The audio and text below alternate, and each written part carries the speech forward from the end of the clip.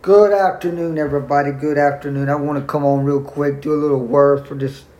It's 12:34. I want to do a word very quick, very quick word. Have you ever made a mistake that you regret? I want to tell you where sin come from.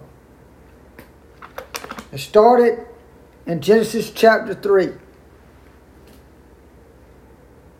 The serpent was the shrewdest of all the wild animals the Lord God had made.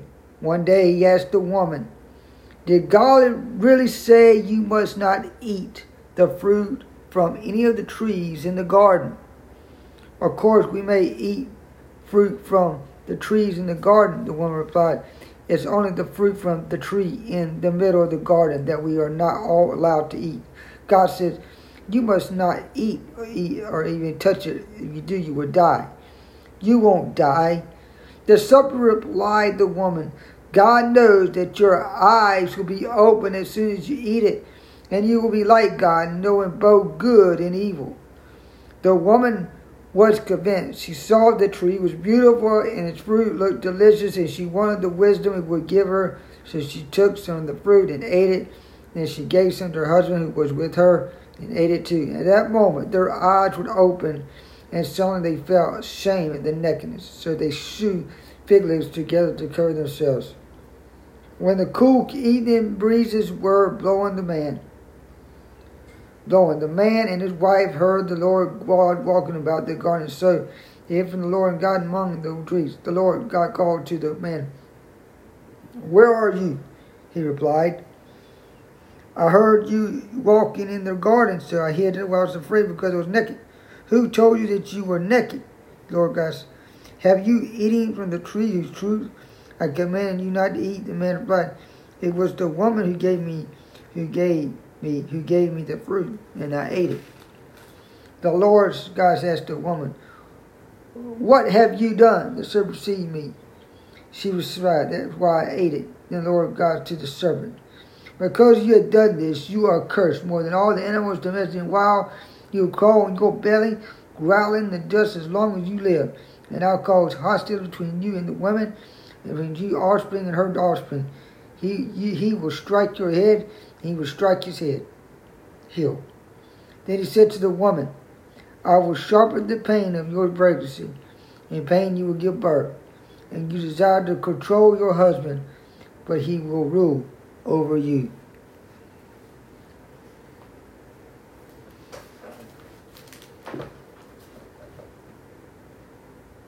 A husband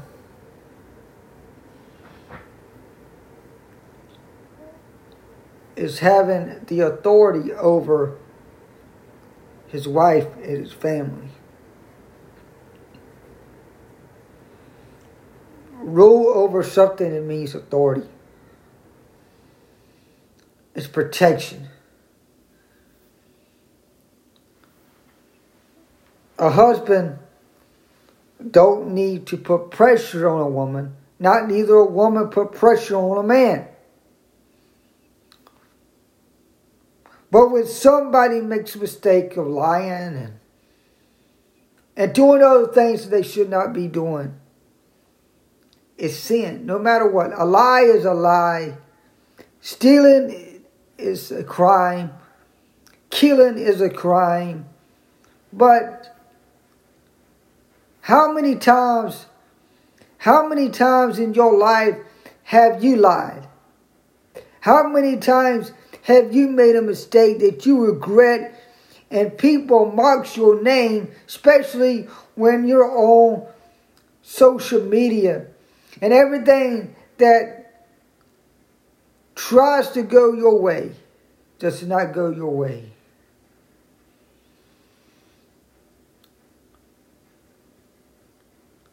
Sometimes in your life, you need to take a step back and ask God, where do you really want me to go?